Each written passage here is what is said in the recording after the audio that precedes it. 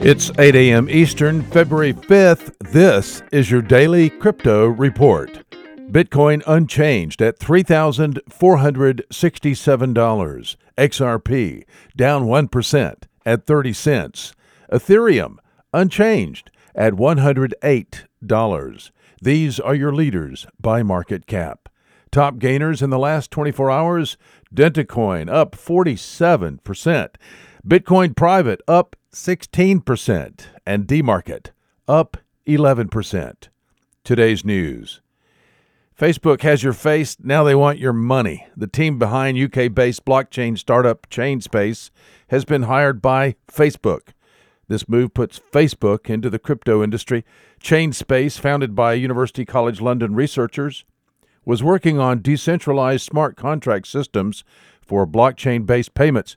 Chainspace is now shutting down after losing 4 of its 5 white paper writers, although none of the technology was acquired by Facebook. Medici Land Governance, a subsidiary of Overstock's venture arm Medici Ventures, has signed a memorandum of understanding with the local government in Mexico to create a digital land records system.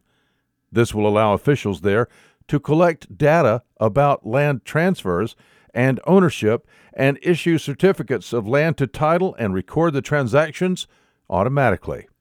It creates a blockchain of land titles so that upon transfer of ownership, the labor-intensive grantee-grantor research process is eliminated. And finally, Quartz.com is reporting the Indian government is concerned that cryptocurrencies may destabilize the Indian rupee. The Garg Commission, set up in 2017 to study and understand cryptocurrency and its effect on India, has decided it might destabilize the rupee. More study is needed, according to the report. Want more? Visit us at dailycryptoreport.io for sources and links. Find us on social media and everywhere you podcast under Daily Crypto Report.